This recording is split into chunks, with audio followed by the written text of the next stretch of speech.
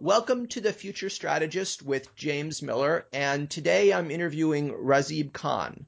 Razib, why don't you introduce yourself? Hey, my name is Razib Khan. I do a variety of things. Basically, I'm a geneticist. Currently, I am working for a canine genomics company called Embark, finishing my PhD, working on domestication and evolutionary genomics at UC Davis, as well as consulting for various genomic and genetics firms, and contributing to a blog and having a Twitter feed. I think that hits most of the salient points. Yes, I've been following you on Twitter. I've been following your blog writings for quite a while, so that's why I very much wanted to interview you. So let me ask, I know this isn't your specialty, but I'm very interested in the future of human genetic engineering and like what the potential is to raise the intelligence of future generations. Do you think it's going to be possible in the next 20 years that we'll be able to significantly raise human intelligence? I think, yes, it's possible. I'm not sure if it's probable. Uh, there's several dependencies in that, you know, in that proposition, right? So, like, one of them is the genetics aspect. I am confident that within the next 10 years, actually within the next 5 years, we will understand the genomic architecture and heritability of intelligence to a substantial proportion. And that confidence is based on basically work in quantitative genomics that is occurring right now, that is being published now or will be published in the near future. If you do the projections, we're thinking 2020 for us to gain a pretty good understanding of the genetics of how we get where we are. 2020, And then that's after, very close. yeah, and I've actually updated, I'm Bayesian. I've updated my probability here based on new information that I have received from researchers and also technological developments in the field of genetics and statistical analysis. So basically, 2020 seems like a good mid-range estimate now.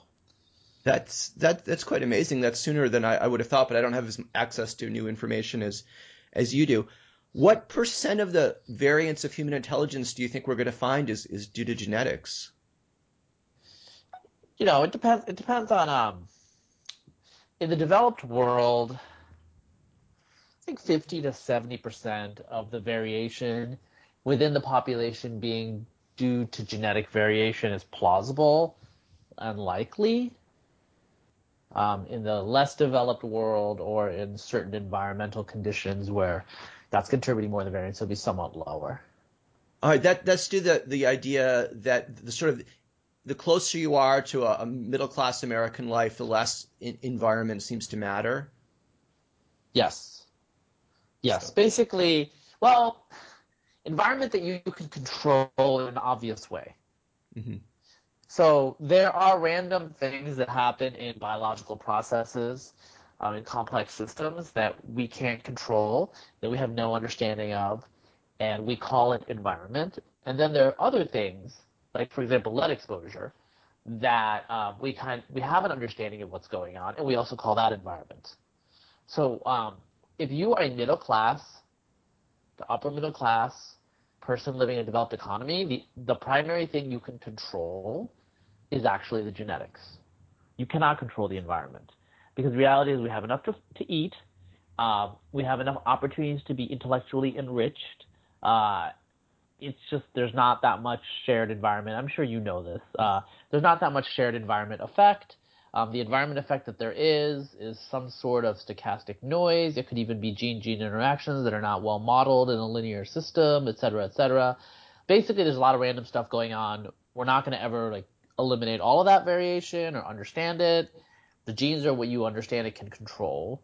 The environment is the noise. Now, in a non-developed world situation where there's malnutrition and social stratification and different nutrition based on that, well, obviously, you pretty much understand what you can do to fix that, right? So the variance there is environmental variance that we think of in a traditional way. So when you say 50 to 70%, Are you saying by 2020, if you give a bunch of people IQ tests and that are fairly accurate, and you also give these people a DNA test, you'll be able to understand 50 to 70%, or be explained 50 to 70% of the variation in IQ tests based on what Uh, their DNA? Within the population, so it's a little different when you're doing genomic prediction on the individual. Hmm. So you are going to get less.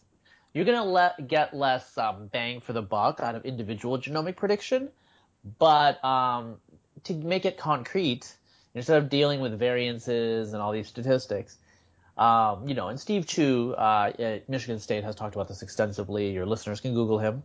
Um, Imagine you have some embryos that have been, fertilized, so they're fertilized embryos. You can sample those, and these are your, children with someone else. Let's say you have 100. Well, you can make a pretty good, robust statistical guess of which one of those are probably going to be considerably above the expected value in intelligence. Hmm. Okay, so I mean that's a concrete thing you could do with So, that sort of okay. genomic. So a couple, instead of having a kid the normal way, they create 100 embryos. Then can you sample the DNA of each embryo without doing any long-term harm to what would result from it? Yeah, I mean, this isn't my field, but my understanding is we're getting much better at this sort of non-invasive or doing minimal damage. But yes, there are ways now that you can do this sort of thing with like taking one cell or, Hmm. it's doable. It's total like this is much more within the realm of incremental, normal science and engineering progression. That Okay. is not a rate limiting step.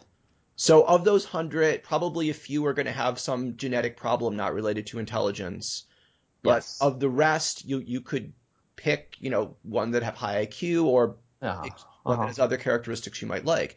Yeah, and let me be like I mean qualitatively you're correct, but let me like be precise here in Sure. case some of your listeners, I mean I'm sure you have some nerdy listeners, probably on the order of half of those embryos are actually going to be abnormal.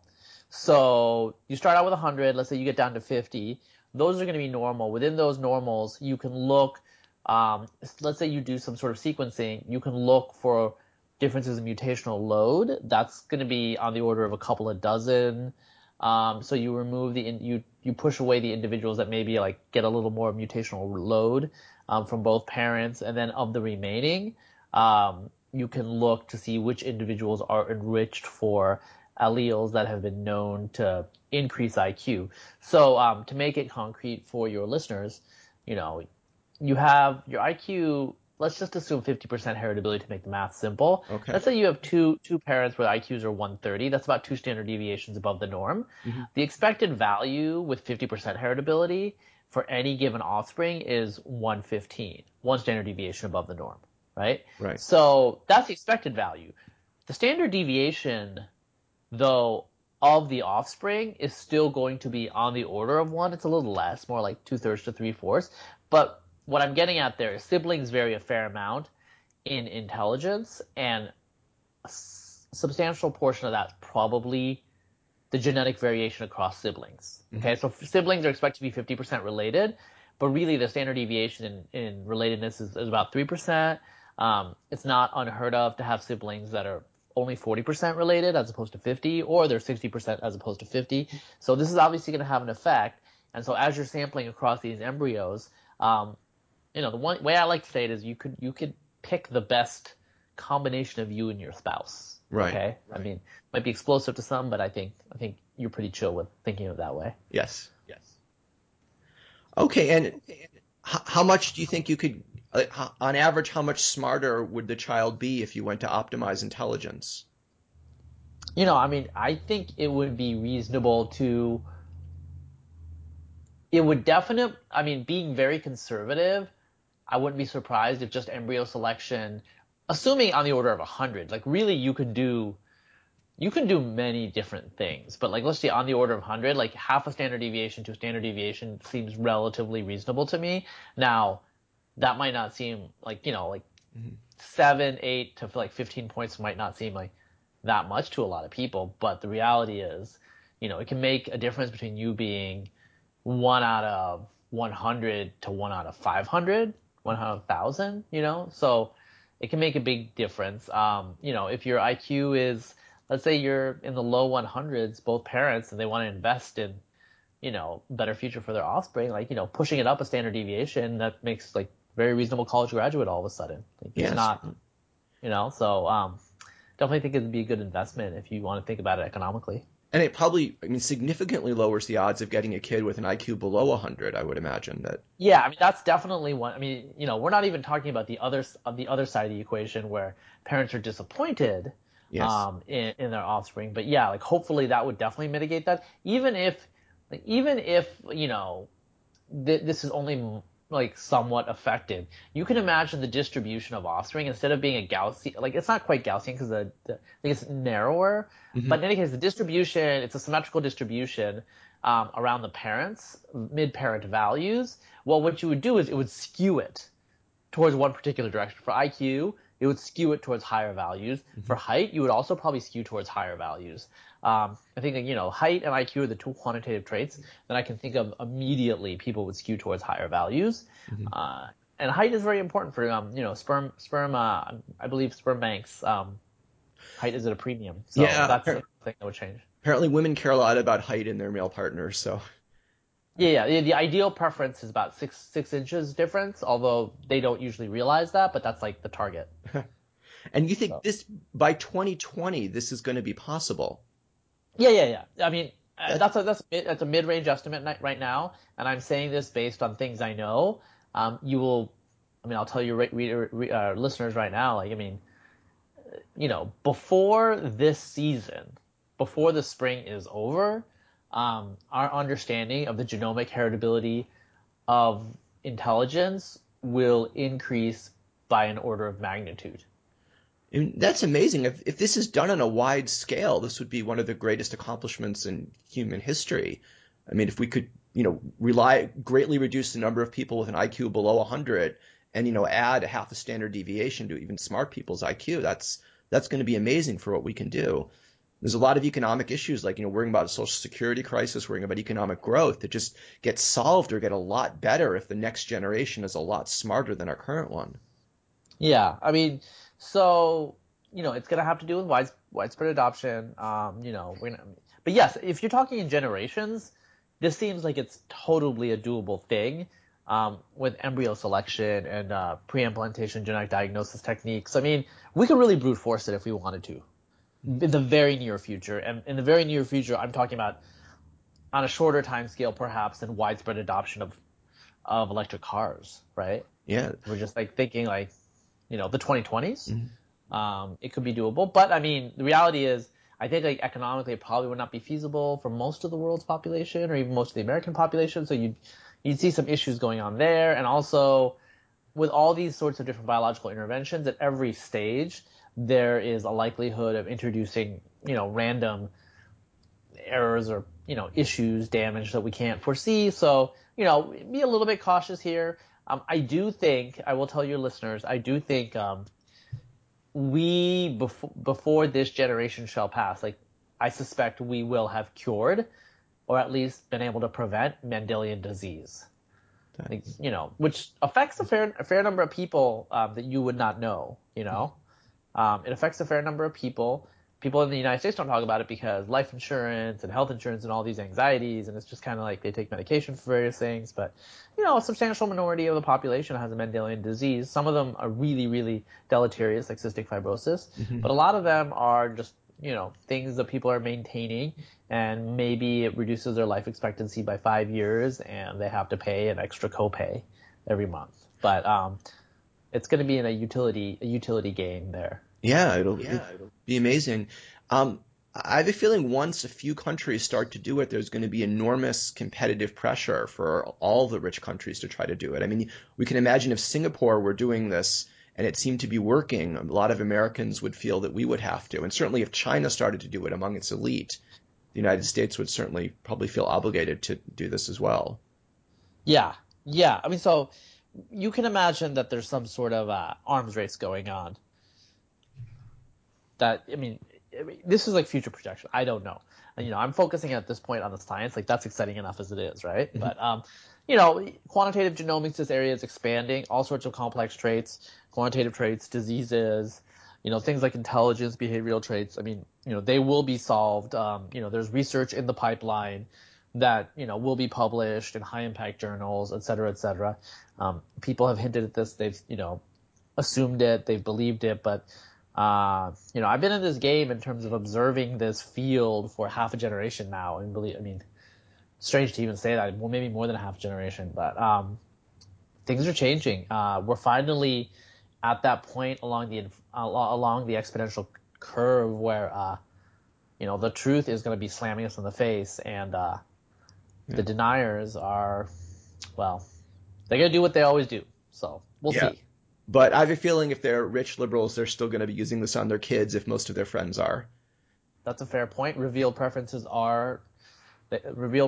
do dictate history at the end of the day. I mean, yeah, you can, just like if you believe in public schools, but your public school is terrible, if you have the money to send your kid to a private school, you'll almost certainly do it regardless of your political beliefs.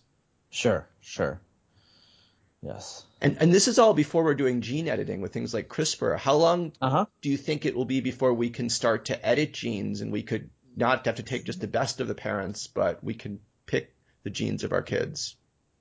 Yeah, or so this is like going further afield than my knowledge set, but I will say my understanding is a lot of the issues with CRISPR with humans is delivery. Like, okay, what kind of vectors are you using to get these editors into enough cells that it makes a difference? If you have an embryo, if you have like very early blastocyst, not that many cells, it's not a major issue. Now, let's say you want to cure someone who's an adult with cystic fibrosis. You can imagine in the future, the goal will be to infect enough, maybe with a viral vector, I don't know. There could be some nano machines, who knows, But something that basically gets into enough of their lung tissue to re-edit their lung tissue and fix it, right? And so then, if you have 10 to 20% lung function, that's actually, you're never going to become Lance Armstrong was enhanced, okay? You're never going to become a high caliber athlete or run marathons, but you will be able to live a fine life. There's a lot of bodily functions and physiology where you don't need 100% efficiency, where you just need enough efficiency to maintain your basal state or your base rate. So there's things like that which I think will be solved by CRISPR. But the question here is always delivery. Like, how are you going to deliver it to enough cells in an adult? For embryos, it'll be easier. CRISPR is getting better and better and better and better. CRISPR is getting, so I will tell you, I have been commissioned to write an article about CRISPR for a well-known national magazine, and part of the reason that it hasn't gotten published is like I just have gone back to the editors and have told them, while we were going through this process, the technology has changed and gotten better, and I need to read up. Oh. So within 6 months. There's multiple times I've just been like, I need to read up. So do you have an estimate for when you think it'll be possible to use CRISPR on embryos? Oh, CRISPR on embryos, I think 5 years easily. I think embryos will be relatively easy. Now the question is off-target effects, like how is it going to like cause issues? I think that will probably be taken care of by that. So the key with these genetic engineering techniques is, I guess there's two issues. The easiest issue to think of is, okay, well, you want to target this gene, but you target another gene and you knock something out by mistake. And, obviously you just like hose the whole system. Well, CRISPR is getting better and better and better, at not having these errors. So like, when you have like mission critical systems, mission critical computer systems, you don't want them to go blue screen, right? Right. You want CRISPR to be that good. It was going blue screen all the time a couple of years ago, but CRISPR literally burst on the scene 3 years ago now. It's like a supernova. It's an explosion. When I started, focusing on genetics, obviously it was like not even known, but even the beginning of grad school in 2012, 2011, CRISPR was not part of the repertoire, the toolkit. Now many labs have just abandoned other genetic engineering techniques and just gone straight to CRISPR. And this is all within 3 years, and it's getting so good that the off-target effects are probably not going to be a major issue. The other issue will be, okay, like, well, what about unintended consequences? You're tweaking all these sorts of genes. There's all these sorts of network interconnections. I don't really think it's that big of a. I don't think it's going to be as big of a deal as people anticipate. So with embryos, I think again 2020 is probably reasonable, and yeah, I think CRISPR plus genomics, it's going to be an interesting decade. Couldn't CRISPR give us something kids like 10, 20 standard deviations above the norm in intelligence? I don't know what that means, but well, children who are smarter than have ever existed. Yeah, I haven't thought about it in terms of like the physiology or just like the biophysics of what that would mean. Basically, could it turn us all into, let's not talk about like that have ever existed. What if a substantial proportion of the world's population was as intelligent as John von Neumann? Mm-hmm. I'm actually a little scared because he wanted a first strike attack on the Soviet Union before they. That's what I'm saying. But I mean, yeah. My understanding of John von Neumann is the vast majority of the top level physicists and mathematicians that met him, they spoke as if they had encountered a god. Like his ability to engage in cognition was just so far beyond what they could comprehend. So I mean, he worked on, one of his many things was game theory. He worked with Oscar Morgenstern, you're an economist. I'm sure you know about that. And Morgenstern is like he's an accomplished academic, but I mean, for von Neumann, this was a side thing that he did, very casually, and then he moved on to all the other things that he was doing. For Morgenstern, he made a whole career out of it. Just shows you what could be a whole career for someone else. For von Neumann, could be just a casual dabble.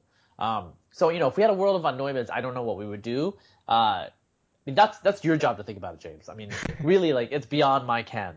And so by 2030, we could be reliably birthing babies that have von Neumann level intelligence, or at least more than half of them would.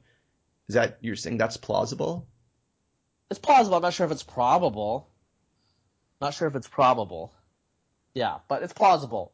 I mean, it's hard because there's a lot of stochastic variance in this sort of innovation. So if I had this conversation with you in 2011, I would have been much more conservative about everything because quantitative genomics had not advanced nearly as far as it has, and CRISPR was not known. Mm-hmm. So who knows what might be happening in the near future. I don't know, but just knowing what I know now, it's plausible. If a national government wanted to get behind this sort of thing, maybe it could be probable. I mean, it would seem that some would. I mean, this seems like there's such amazing potential. Yeah. Is there a lot of money in this? Are there venture capitalists putting money into fertility clinics, hoping in 2020 to start advertising? Not the specific project. I think there's a lot of like genetic engineering, CRISPR related startups. The issue is this is controversial, and venture capitalists, even the richest, try to stay away from controversial things. I know this a little bit. Like I can't talk about the details, but in terms of funding controversial research, there are relatively famous people with billions of dollars who have shied away from it because they were scared of, I don't know what, I mean, the perception to their reputation, Yeah. So even billionaires are not immune to this sort of social conformity. Yeah. So, yeah, that's true. Although certainly the government of China, if it wanted to, it wouldn't care about whether. Yes. people look down. Social context matters. Social context matters, and the social context in China might be different than the social context in the United States. So, I almost wonder if China were planning on doing this, they might want to try to keep it secret for as long as possible to get a big advantage. They might want to get thousands of kids that are super geniuses and raise them secretly. That way, it would take a long time for the U.S. to catch up. Sounds like you got the plot of a science fiction novel right there, but not a fantastic science fiction novel, but one that could be very realistic. Are the Chinese, are there a lot of people who are Chinese who are world class in this field? Uh, I don't know about world class. I think they're going to get there. They pushed the boundary with CRISPR embryos last year, and so they want to be there. Yes, they want to be there. There are a lot of people who are Chinese who are working in this field. Whether they're world class, that's a different issue. The Chinese science system, I'm going to be honest, at least in the fields that I know, like a lot of it goes for quantity over quality, and that's going to cause an issue with basic science because you can't just reproduce. Hmm. You have to generate innovation in this complex social system, and there's a coordination problem going on there. But I mean, I think they'll get it fixed. I think they'll brute force a lot of things, and I think they're going to pressure the West or developed countries in general outside of China into going towards a certain direction. They've already done that with CRISPR and these other various technologies where, the usual hand wringers have had to move really fast to figure out what to do with this technology just because the Chinese have already started doing things. Yeah, I mean, fear of falling behind is a big motivator, Yeah. especially with the United States. We perceive ourselves as the smartest and most powerful, wisest. If the Chinese can suddenly birth a whole bunch of geniuses and we're not doing that, Yeah. surrender Yeah. our place to them. Yeah. Um, so why isn't this a bigger deal? I mean, is there something weird with our brains that cause us to think this is like an amazing important development? Why aren't like half the stories in the New York Times talking about the inevitable consequences or the probable consequences of genetic engineering? Because really there would not be they would all be the same. The articles would all be the same. It's the early days yet. We're not quite in the exponential stages of the engineering part. I think we're like further up the curve on the genomics part. So it's just getting the engineering right, the engineering and the technology to feed into the science, and the science, there's things like ethical, constraints. I know mammalian CRISPR, for example, in the United States has some issues just because people are scared of playing God with animals. It's a lot easier um, with plants, for example. A lot. So it's ethics. People don't want to touch it. They don't want to say the wrong thing.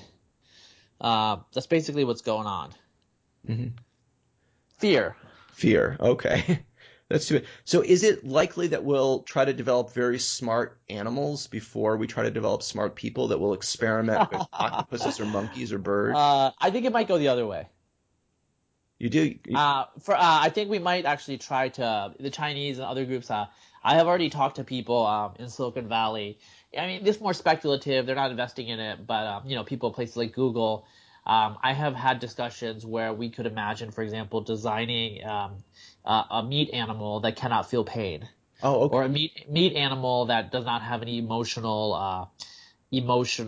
connection with other animals. So making something dumb is relatively easy, Mhm. and we might be able to create animals that they don't not necessarily want us to eat them, but the ethical issues that many people would have would be diminished. That was like I think in the restaurant at the end of the universe, there was a cow Yes, that came to a table and said, "Please eat me." yes, So we yes, could create those exactly. cows. Exactly. So I think we might see some re-engineering, some simplification, because all we need for a lot of ground beef are just quantity. So Mhm. you don't need much of a brain. You don't need, something that can have relationships and connections with other organisms. So I can see people, and like also like we control their environment. You don't really need necessarily to feel too much pain because hopefully you're not running around and Yeah. Yeah, it'd be yeah. useful for a lot of people. If we could eliminate pain in animals, I'm sure there's a lot of people who are in chronic pain that would love to use CRISPR on themselves to get rid of that pain or to Yeah, yeah. do something. So if you want to Google it, I think it's like um, TRPV1. It's a pain gene, and some people there are people who have mutations. They can't feel pain. Often these children die very early Hmm. because they injure themselves. They often have a lot of broken bones. Yeah, I could see that. But of course, if you have cancer, I'm sure it's worth knocking out that gene so you Yes, don't feel pain. yes. And as an adult, hopefully you've had enough feedback. You know how to behave. Yeah. And I can certainly imagine if enough people had that, we could be wearing machines that had sensors on them most of the time, and you'd hear a beep, and that meant you should worry about your foot or something. Yep. Yep. Okay. How much is political correctness like infecting this field? Are a lot of scientists who are looking at the genetics of intelligence like, oh, we'd like to publish this, but we will shade it a little bit so we can't get attacked? Well, so most researchers, most biologists I know are not super interested in it. They have a lot of other interests. There are some who are interested in it. Then there are some who are very opposed to it for ideological reasons. Most scientists don't want to get in trouble with their funders, and they don't want to be perceived as bad people. Yes, yes. I will tell you, in terms of the genetics of intelligence, there's issues with group differences and all these things that are very politically sensitive. I'm just gonna be honest and tell you that, privately, many more biologists that I have, people know what my opinions are. I do not lie, which is a problem sometimes. But they're much more open to these sorts of possibilities than they would ever admit because they don't want to get fired or censured. They don't want what happened to me to happen to them, right? Yeah. They're never going to fund this research. But privately, they're not necessarily as skeptical as some people might think. It's not something that they've given a lot of thought to. Now, there are researchers who are investigating this. They are brave people. Um, I wish them the best. But they're brave people, and they are up against others who have very strong ideological viewpoints. Some within science, who, I mean, they make accusations against them, but they also try to destroy their career. So, there's an aspect of this which is rough and tumble. I would say most scientists are bystanders. Hmm. They don't put much. Most biologists that I know don't think too much about it. They don't, give it much consideration. There's a battle going on that they're actually just totally ignoring or avoiding. Um, some of them worry that it's going to blow up and then it's going to make biology look bad. My attitude is, ideology is what it is, but I have perhaps a faith that ultimately you can't dodge the truth. The truth is dogged and it will find you. You Uh, know. let's hope. So, can you tell my listeners what did happen to you? How did you get in trouble over this? Yeah, so basically what happened was pretty straightforward. I had written a couple of articles that were well reviewed, and I was listed as, you know, internally as a candidate for a periodic column. And it turned out, I mean, I have I think, It's I have for five, it's for a column at the New York Times, right? yeah, the New York Times. So I had already written a couple of articles for them or pieces for them, and basically what had happened was um, I had too much of a footprint. I had said too many things, and I had crossed some lines that you are not supposed to cross, and so they could not defend me. And honestly, I was kind of okay with it because I'm not going to just pretend I didn't say that. Hmm. And I have a lot of things going on in my life, so I was not aspiring to be a. That kind of fell in my lap. Okay. So you didn't expect it and you weren't disappointed when you lost it, but it's still a warning to people who do want to write for the New York Times or write for a prestigious Oh, yeah, mainstream yeah. paper. You I have to was be careful. disappointed. I have I think I have things to say, et cetera, et cetera. Everyone does, but the reality is, on the scale of my life, it wasn't that big of a deal. Hmm. I'm juggling a lot of things, and that was one thing that just kind of, okay, I have to juggle this now. I have to write an article for the New York Times, so okay, that's fine. But it wasn't frankly that much money, and it wasn't like something I ever aspired to. But I mean, it was disappointing. It is cautionary. Reality is, I have a clean conscience because I just say what I think is true. Yeah. That's my Yeah, it's story, one and of that's the the reasons key I to it. love reading your blog. Uh, so, are you thinking of having a career in academia after you get your PhD? It seems unlikely, just like the political aspect of it. But who knows? Who knows? I don't know. It just depends. I'm still trying to publish some first author papers, working on stuff, juggling everything. But I don't know. I don't know. I mean, the reality is you're an economist, so you know this. the private sector doing something that's not high profile, like it can be quite remunerative, right? Yeah. You can make a lot of money, so I mean, why bother? I mean, I put in many years, on the internet, just speaking and speaking out and saying things. So I mean, I don't feel like I'm shirking any responsibility. I put, I put the years in. Yeah. It's other people's job now. Reality is, I mean, sometimes I think that. I'm not saying I'm necessarily going to fade away, but in terms of my priorities, like Icarus, I maybe went a little too high.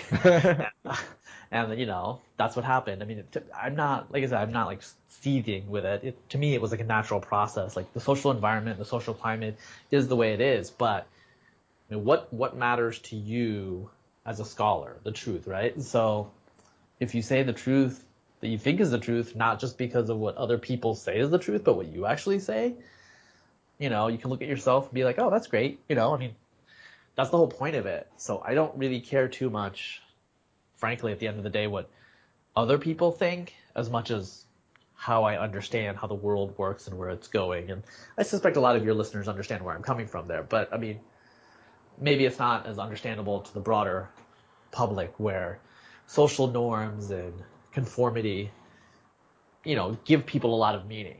For me, I don't really have that much meaning from that. It's not super interesting to me. I've never been much of a conformist, but I have like tried to seek the truth. Reality is that you're imperfect, like you're have this algorithm that's like searching the space and you're stabilizing on, false positions occasionally, but you just keep searching around, and I don't really limit myself based on social norms or considerations, and that's a problem today.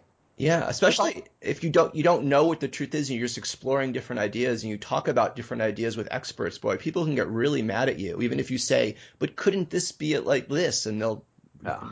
get people really hating on you for doing that. Yep.